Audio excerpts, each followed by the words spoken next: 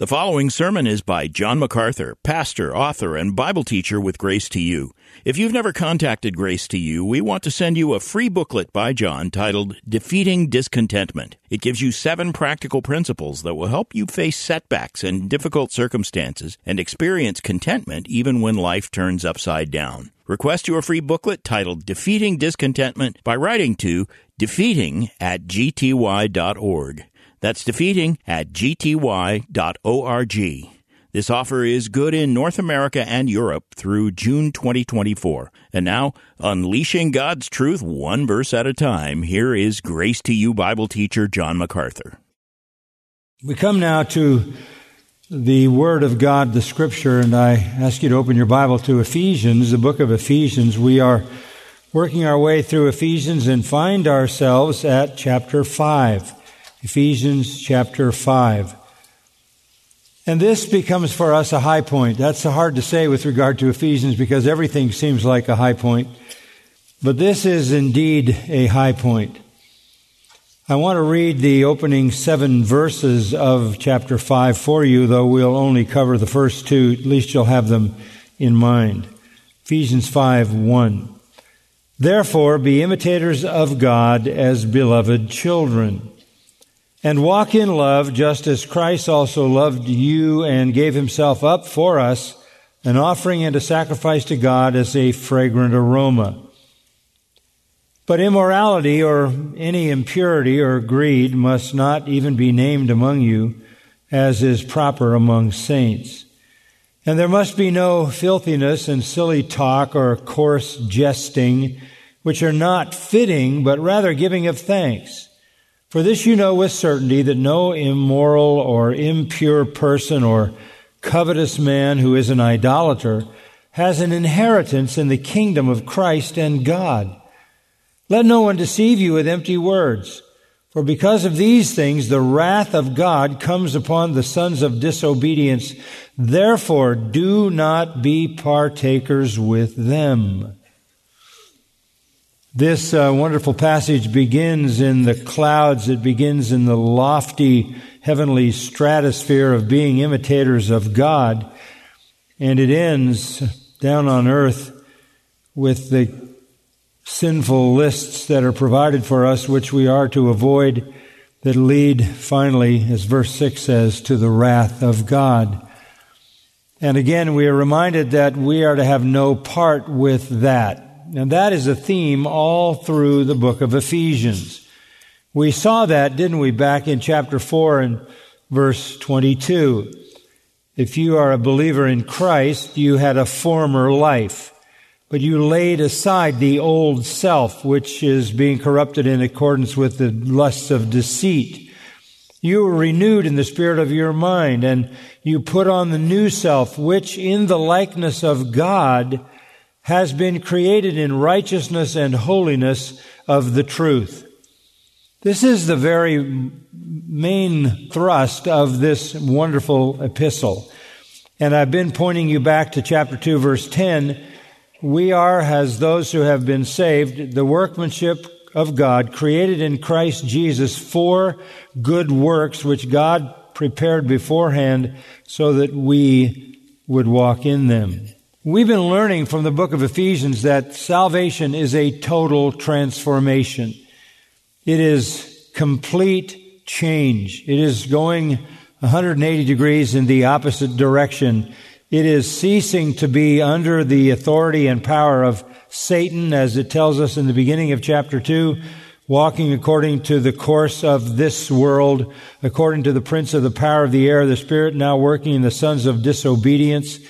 It ceases to be that, and instead of walking in the power of Satan, chapter 3 ends with verse 19 saying we now can be filled up to all the fullness of God. That's how dramatic the transformation is. And again, this seems to be a question asked so many, many times. How do I know I am a true Christian?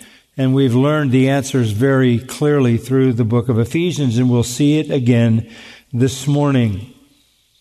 Now, we are called to something in verse 1 of chapter 5 that may on its surface seem like too high a standard. Notice verse 1, therefore be imitators of God as beloved children and walk in love. Be imitators of God as beloved children. Since we are His loved children, since He loved us enough to make us His children, and since as a result of that we have become partakers of the divine nature, that's what Peter says, we have become partakers of the divine nature, we have the capacity now to imitate God, and in one particular way, walking in love. Walking in love. So we're going to talk about walking in love. This is the high point of the Christian's calling. Now we know back in chapter 4, verse 1, we were called to walk worthy of the calling to which we have been called. And we are to walk in humility and gentleness with patience, showing tolerance for one another in love. So again, we don't get very far into the worthy walk until we run into this idea of loving people with a love that can be defined as tolerance. But it's defined even more directly here in this section, chapter 5, because we are to walk in love just as Christ also loved you and gave Himself up for us, an offering and a sacrifice to God as a fragrant aroma. So now we understand love as more than just tolerance. We understand love as sacrifice. And it doesn't even stop there. If you go back to the end of chapter 4, love is defined even further. Verse 32, be kind to one another, tender-hearted, and here's the high point, forgiving each other, just as God in Christ also has forgiven you. So I want you to understand today, this is the foundational truth that we're dealing with. You can imitate God in the sense that your love is at its highest point a forgiving love. I want you to connect that love with the reality of forgiveness. If you're going to be like God, you're going to have to be forgiving. And if you're going to be like God, you're going to have to be all forgiving, comprehensively forgiving, full of mercy, full of grace, full of compassion, full of forgiveness. At first, it might seem like it's asking way too much for us to be like God. But the Bible doesn't back down with that at all. In fact, when we're told to be imitators of God, we're immediately drawn to what Peter said. Listen to these words, 1 Peter 1:15. But like the Holy One who called you, be holy yourselves, also in all your behavior, because it is written, you shall be holy, for I am holy. You think the standard is high in terms of loving, it's high also in terms of holiness. Let me read that again. Be like the Holy One who called you, that's God Himself. Be holy yourselves also in all your behavior, because it is written, you shall be holy, for I am holy. Where is that written? Back in the book of Leviticus in a number of places, but you can check out chapter 11, verses 44 and 45. Even in the Pentateuch, God was saying, I want you to be holy as I am holy. We are called on to be like God. This is the unattainable and yet necessary standard for the Christian life. But in order to capture exactly what Paul is driving at, he doesn't expect us to be like God in creative power. He doesn't expect us to be like God in immutability, because we are ever changing. He is not. He doesn't expect us to be like God in omnipresence. We're bounded by time and space. He doesn't expect us to be like God in omnipotence, all powerful. He doesn't expect us to be like God as omniscient with all knowledge and all wisdom. But what he is saying here is that we are to be like God, manifestly His beloved children, by loving the way God loved. And the foundation of God's love is forgiveness. You never will receive any of the gifts of God's love unless you have first received His forgiveness.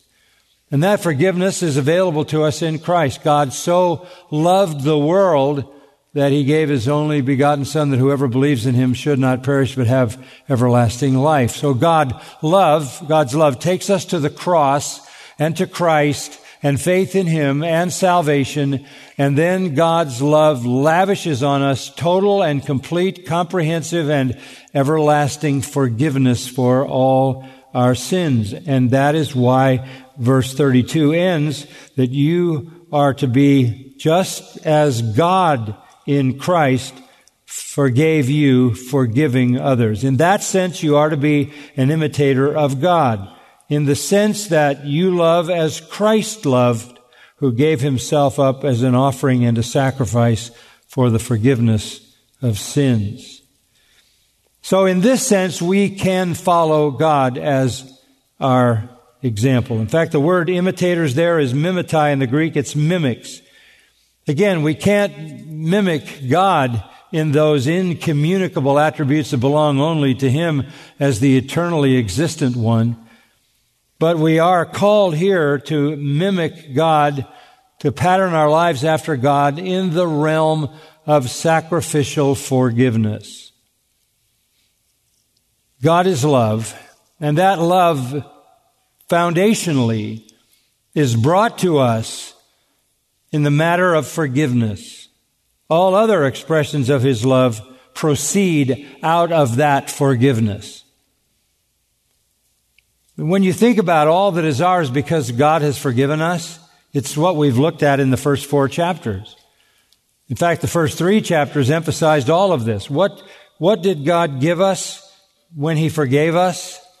What did He give us when we were saved by grace through faith?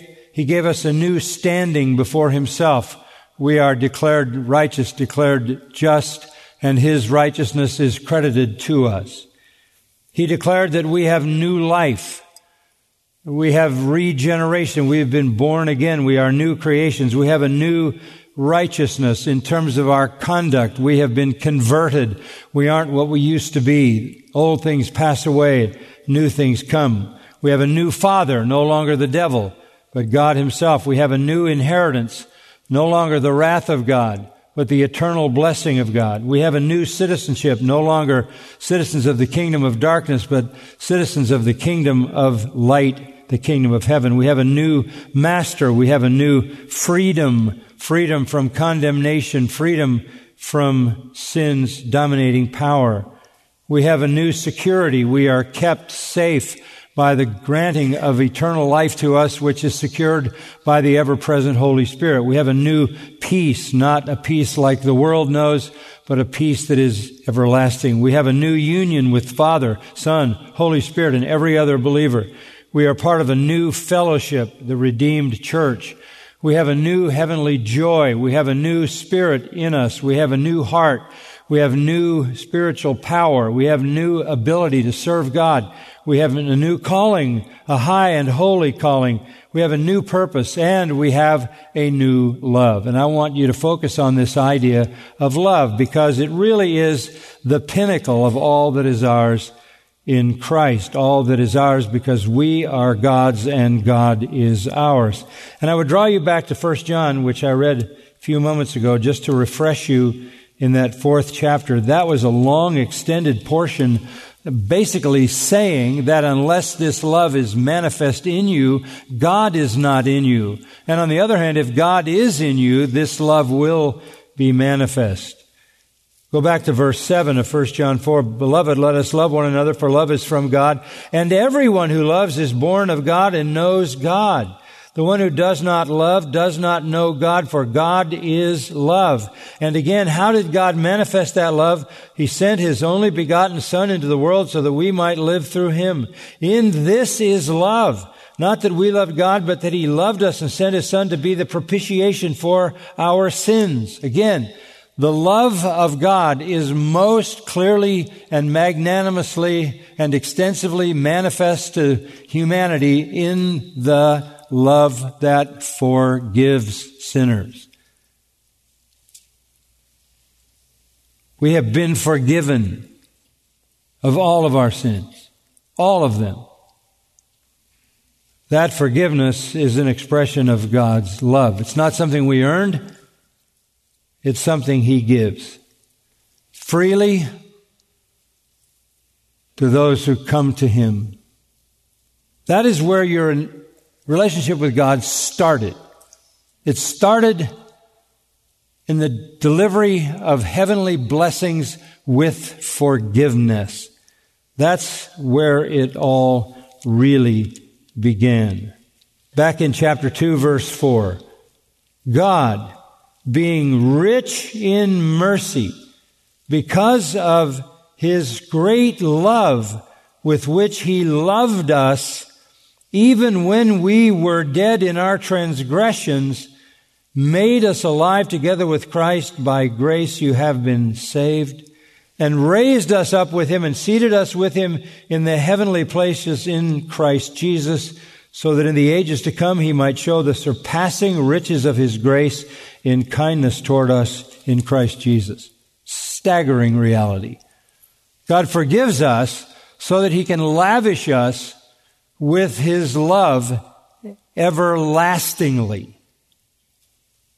So when the Apostle Paul says, be imitators of God as beloved children and walk in love, he is really telling us that our lives need to be marked by forgiveness. Forgiveness. I want this message this morning to communicate that to you. You know, Paul said in 1 Timothy 1:5, the goal of our instruction is love from a pure heart. And that would be true about all biblical instruction. When you're instructed in the Word of God, the end game for that instruction is not that you know doctrine. The end is that you love the way God loves. That's the goal of our instruction. And you may speak with the tongues of men and angels, but if you don't have love, you're nothing but a sounding gong and a clanging cymbal, 1 Corinthians 13 said. Love is everything. There is faith and there is hope, Paul said in that same chapter, and there is love. But the greatest of these is what? Is love.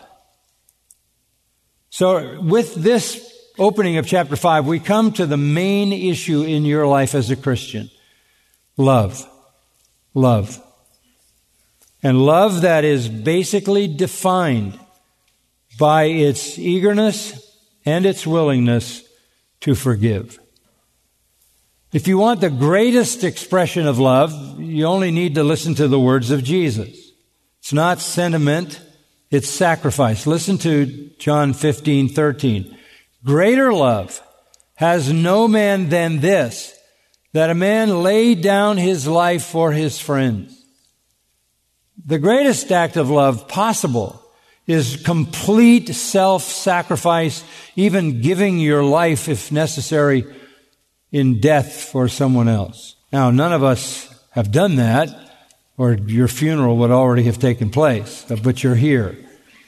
This is an extreme kind of love that reaches out to someone who is not perfect, someone who is not deserving, and says, I will give my life for you. I will die that you might live. That is essentially what Christ did.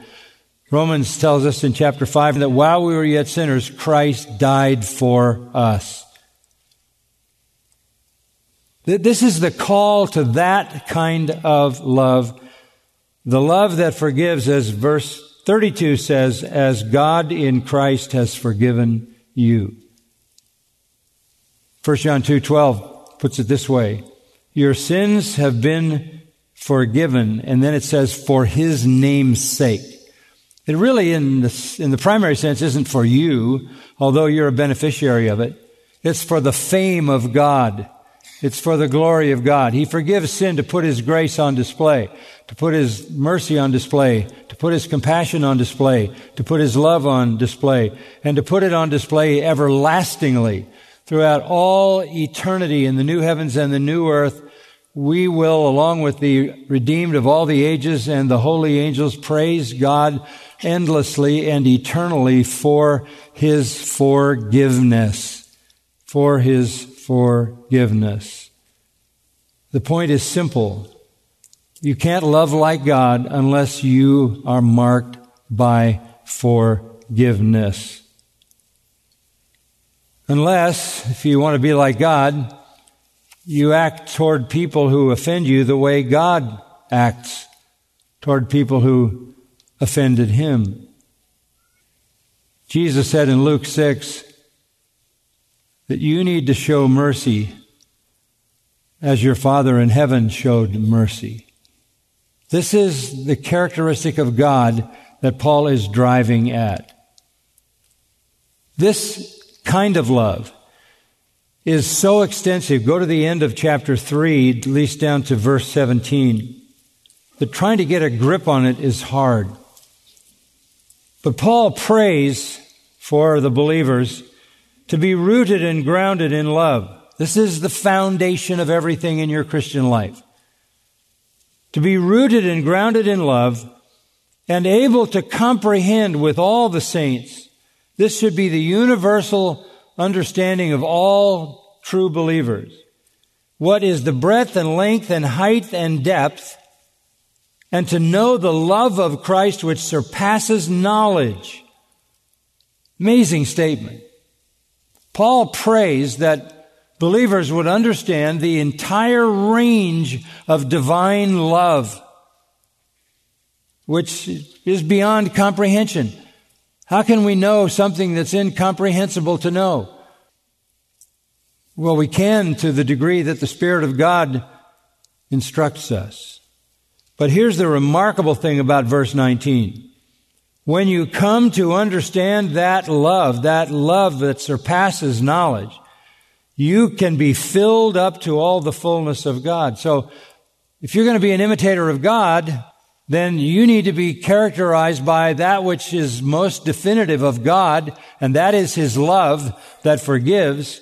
And if you have that same love and understand it in its fullness, you can be filled up to all the fullness of God. You want to be like God?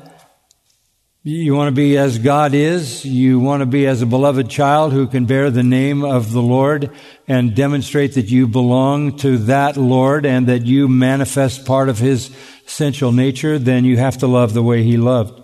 And if you love the way He loved, you are experiencing the fullness of God. Those are just beyond comprehension kinds of promises and realities.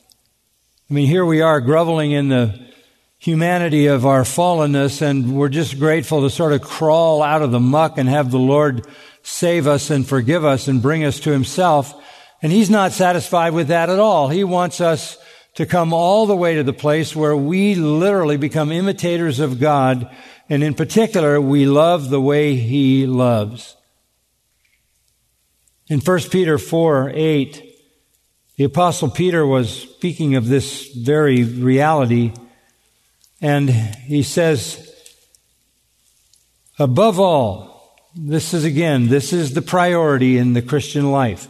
Keep fervent in your love for one another. Fervent, ektenes. It's used of a muscle that is completely stretched to its maximum limit. Reach as far as you possibly can to love one another, because love covers a multitude of sins. So this love we're talking about is the kind of love that covers sin. It's the kind of love that forgives. And by the way, Peter is borrowing language from Proverbs chapter 10 and verse 12, which says, love covers all transgressions. This is pretty practical, because we're all going to be offended, right? We're all going to be treated unkindly, unfairly. We may be slandered. We may be abused. So what should be our response? Vengeance? Retaliation? Anger? Hostility? No. Those things were laid out for us as things to be avoided back in chapter 4, verse 31. Bitterness, wrath, anger, clamor, slander. Put it all away. And give back kindness and tenderheartedness and forgiveness the same way God in Christ forgave you. If you're in Christ, God doesn't hold your sin against you. He completely forgives it. This is so evidently missing in our world. This has got to be the most angry, hostile, hating, vicious, destructive culture perhaps since days of paganism before Christ even arrived on earth. Everybody wants to destroy everybody else. And it finds its way into the church, the professing church, which then becomes self-destructive. And our Lord gives us a completely different direction. I want you to love each other the way I love you. And how do I love you? I forgive you all your trespasses constantly, every day. Peter said, how many times shall I forgive? 7? The Lord said 70 times 7. Endlessly. Non-stop. Forgiveness is what defines our love. That's what defines it. It's not about being sentimental. It's not about loving someone with some kind of an emotional attachment.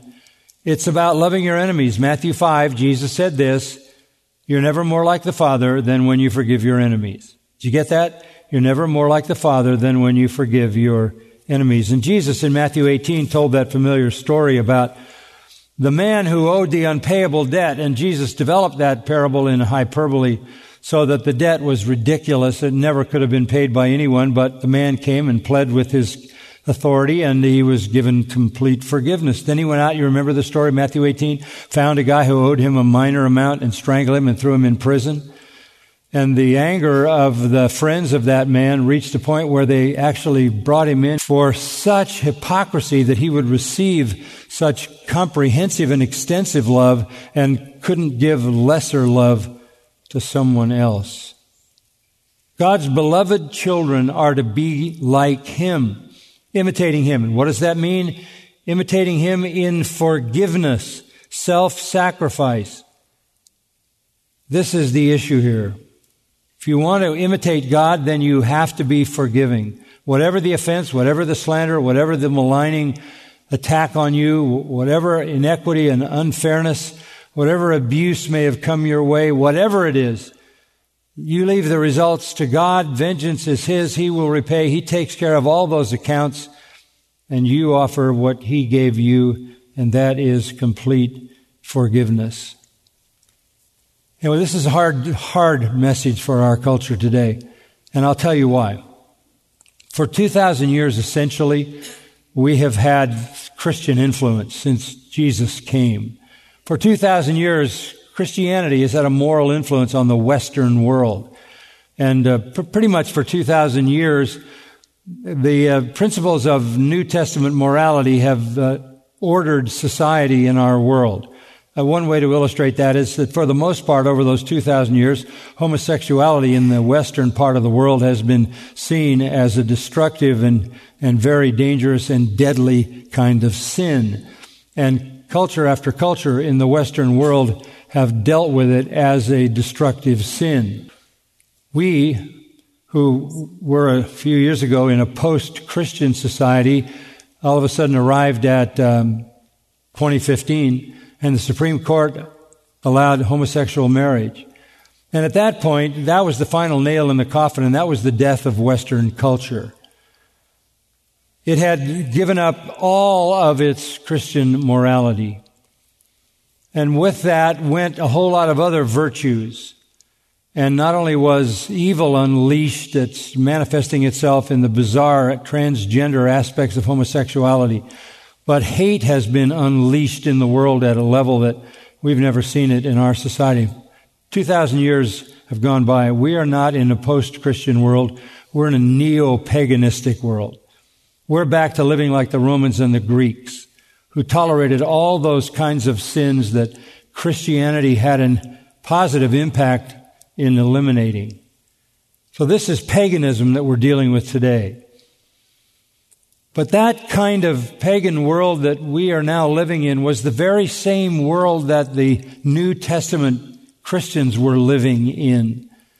And they needed to be in the midst of a hating, vicious, wicked world, and you can read the iniquities of that world are the same as the iniquities of this world. It's as if 2,000 years of Christian history never happened.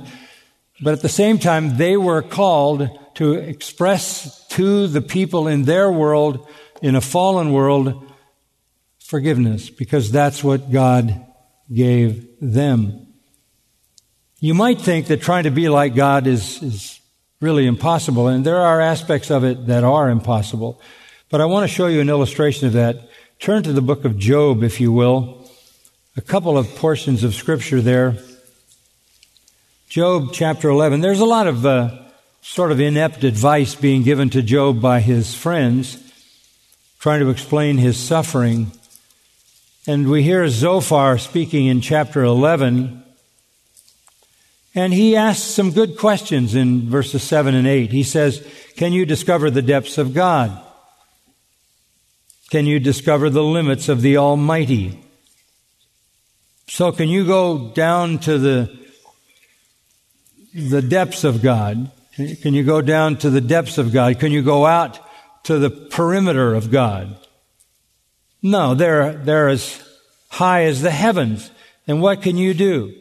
Deeper than Sheol. What can you do? I mean, trying to grasp God, too deep, too high. In chapter 21, there is a further discussion of this. In verse 14, Job says about people in general, they say to God, depart from us. We do not even desire the knowledge of your ways. Who is the Almighty that we should serve Him? And what would we gain if we entreat Him? Basically, you can't know God, and on top of that, you have no interest in knowing God.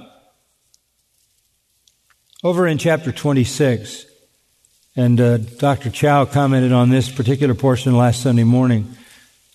Chapter 26, Job responds, and in verse 7 he speaks about God, and he says he stretches out the north over empty space. That's mind-boggling. The infinity of space. He hangs the earth on nothing. He wraps up the waters in His clouds, and the cloud does not burst under them. He obscures the face of the full moon and spreads His clouds over it. He has inscribed a circle on the surface of the waters, that's the horizon, as a boundary of light and darkness. The pillars of heaven tremble and are amazed at His rebuke. He quieted the sea with His power, and by His understanding He shattered Rahab. By His breath the heavens are cleared, and His hand has pierced the fleeing serpent. Behold, these are the fringes of His ways, and how faint a word we hear of Him. But His mighty thunder, who can understand? Even when we look into the creation, the massive realities of creation, we're really only talking about the fringes of His ways. So how can we grasp God? But when you come to the end of the book of Job, chapter 42, I want you to look at something. Something has taken place. Job answers the Lord. And he says in chapter 42, verse 2, I know that you can do all things, and that no purpose of yours can be thwarted. Who is this that hides counsel without knowledge? Therefore I have declared that which I did not understand. Job is saying, up to now, I've been talking about things that I don't understand. Things too wonderful for me which I did not know. Hear now, and I will speak. I will ask you, and you instruct me. I have heard of you by the hearing of the ear, but now my eye sees you. Therefore I retract and I repent in dust and ashes. What Job saw there was the love of God, the mercy of God, the compassion of God, the lavish grace of God, and that took Job from saying, I heard about you, and now I see you. God becomes clear in His mercy. God becomes clear in His lavish grace. God becomes clear in the expressions of His vast, incomprehensible love. Now, I know that there's a paradox in this, because you feel like if you're coming into the presence of God, you should maybe act like Peter did when he was in the presence of the Creator and said, depart from me, O Lord, for I'm a sinful man. Or maybe you feel like John in the vision of Revelation chapter 1, where he sees Christ and he says, I fell at His feet like a dead man.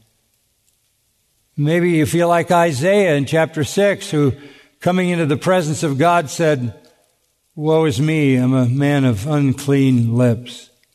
There is that reality that we are in awe of God and that the fear of God is necessary. But at the same time that we are in awe of His holiness, we can mimic His love. Job is saying, for the first time, I see it. You are so forgiving. You are so lavish in your generosity. So much mercy. That's where you see the love of God. And you've seen it. You've seen it if you're a believer. You've seen it. He loved us, and because He loved us, He forgave us, and that forgiveness is eternal, and to seal that forgiveness, He placed in us the Holy Spirit, the seal of promise, chapter 1 says. The Spirit took up residence in us, the Son took up residence in us, the Father takes up residence in us. We've been singing about the triune God, and every true believer is in union with the triune God. So we come into His presence as knowing we are broken, and come with contrite hearts, and come mourning over our sinfulness, come meekly, come humbly, coming for grace, but at the same time knowing that He will forgive all our transgressions. And we have offended Him over and over and over. Not a day goes by that there is not some offense against God that He willingly, lovingly, graciously forgives. This is what calls us to love. It is divine forgiveness. And that's what the rest of the opening 2 verses say. Walk in love, just as Christ also loved you, and gave Himself up for us, an offering and a sacrifice to God as a fragrant aroma. That's walking in love that is sacrificial. You know, I've been thinking about 1 Corinthians 16:13 a lot. That verse is an important one for us in these days because it calls for all of us as believers to be strong. Be on the alert. Stand firm in the faith. Act like men, be strong. Very strong language. Be on the alert. That's watching for any attack, any assault on the truth, on the people of God, on the Lord Himself. Stand firm in the faith, unwavering in your convictions in sound doctrine. Act like men. That means fortitude, courage, fight the battle. Be strong. But immediately, in the next verse, the Holy Spirit says, let all that you do be done in love. There are plenty of people who get the 13th verse. They want to stand firm in the faith. They want to create a website and make sure that they line up all their guns and fire them at everybody who deviates 1 inch from what their expected course should be. Everything has to be tempered. Everything, even the battle for the truth, has to be tempered with love. We do everything that we do in love. And what does that mean? It means that our love calls for us to be forgiving. To be forgiving.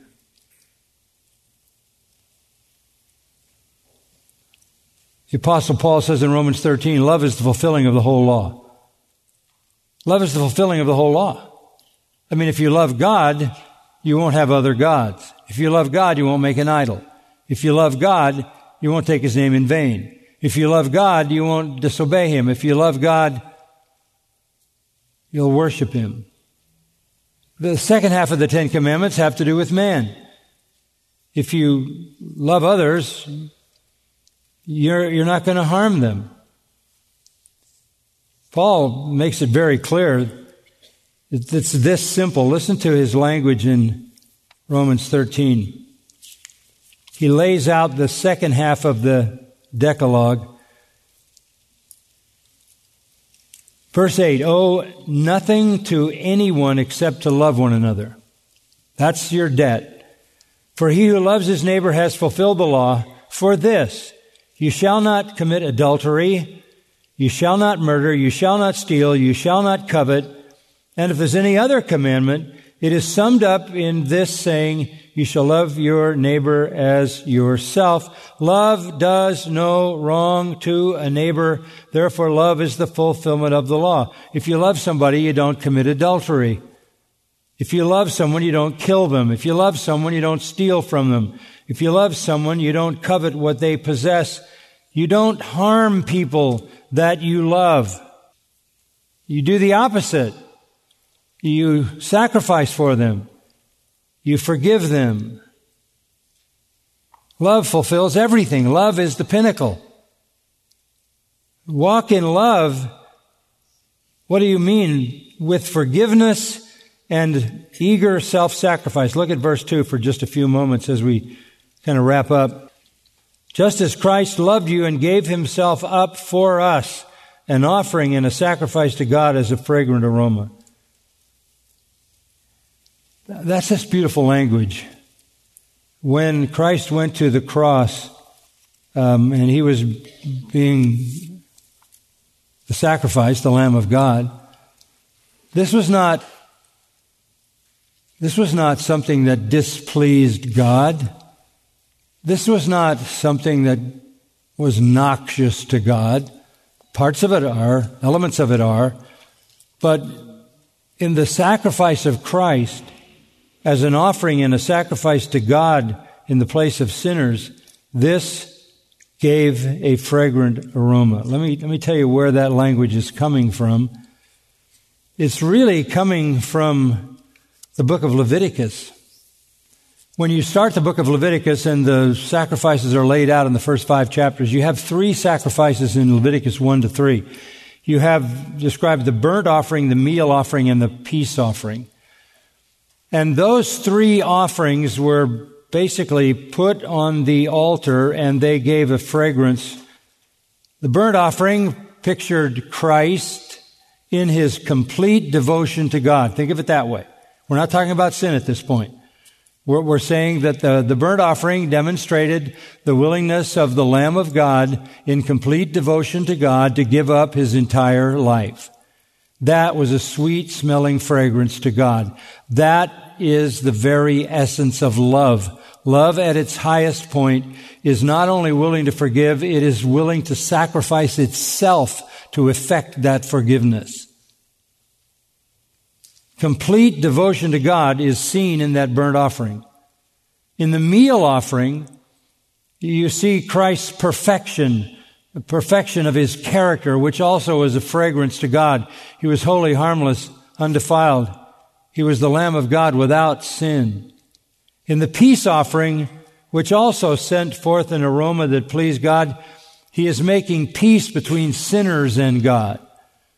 So in the burnt offering and the meal offering and the peace offering, there's a sweet aroma. So even in those offerings in Leviticus, you see that there were aspects of the death of Christ that were a fragrance to God. His devotion, the perfection of his character, and his making peace. Those are the things that we can follow. We'll never be somebody's sin offering. We'll never be somebody's trespass offering. But we can be, as Christ was, so devoted to God, so committed in our character to Christ's likeness, that we are the ones who make peace with sinners. This is what it means to love. It's really all about forgiveness. It would be wonderful, if this passage stopped right there, verse 2. But it strangely changes. And all of a sudden in verse 3 you read, but immorality, impurity, greed. What is all of that? If God's love, Christ's love, and our love is self-sacrificing and forgiving, you can be sure Satan will pervert that, and the love of the world will be selfish, self-centered, self-indulgent, lustful, and destructive. That's why the contrast. That's why verse 7 says you don't partake with the world.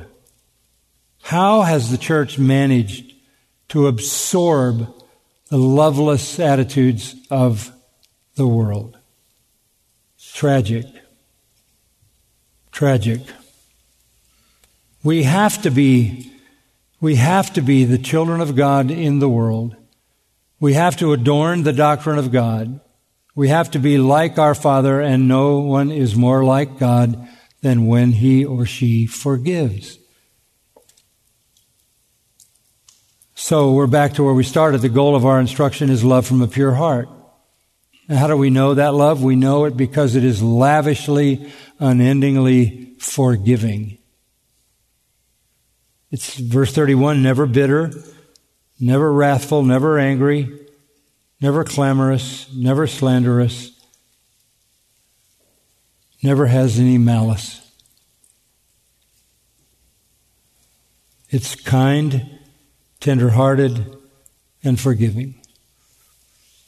So when we talk about this kind of love, again, just to emphasize what I said at the beginning, we're not talking about some kind of sentimental feeling. We're talking about expressions of forgiveness that define us.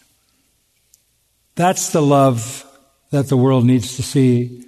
And I am sad to say they are not seeing it in the professing Church of Christ. May they see it in us. We can only reach as far as we can reach, right?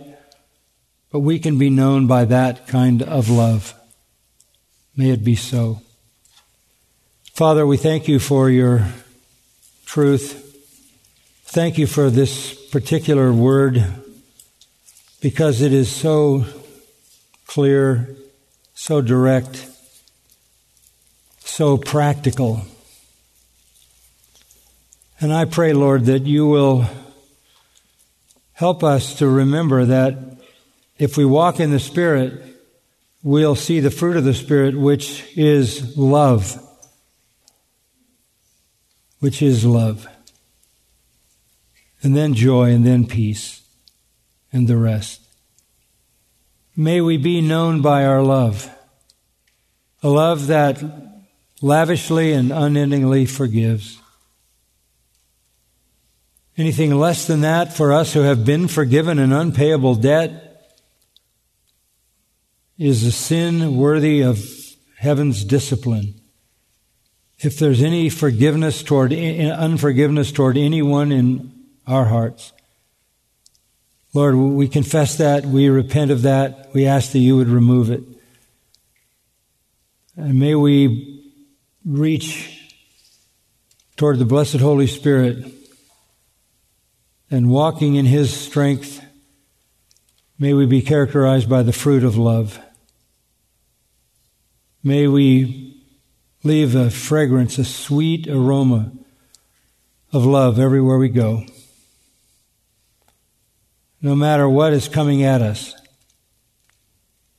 And in so doing, be your beloved children. That's our prayer. Amen. You've been listening to John MacArthur, Bible teacher with Grace to You. For free access to all of John's lessons and a listing of study Bibles and books available for sale, visit Grace to You's website at gty.org. John MacArthur and Grace to You reserve all copyright protection under applicable law.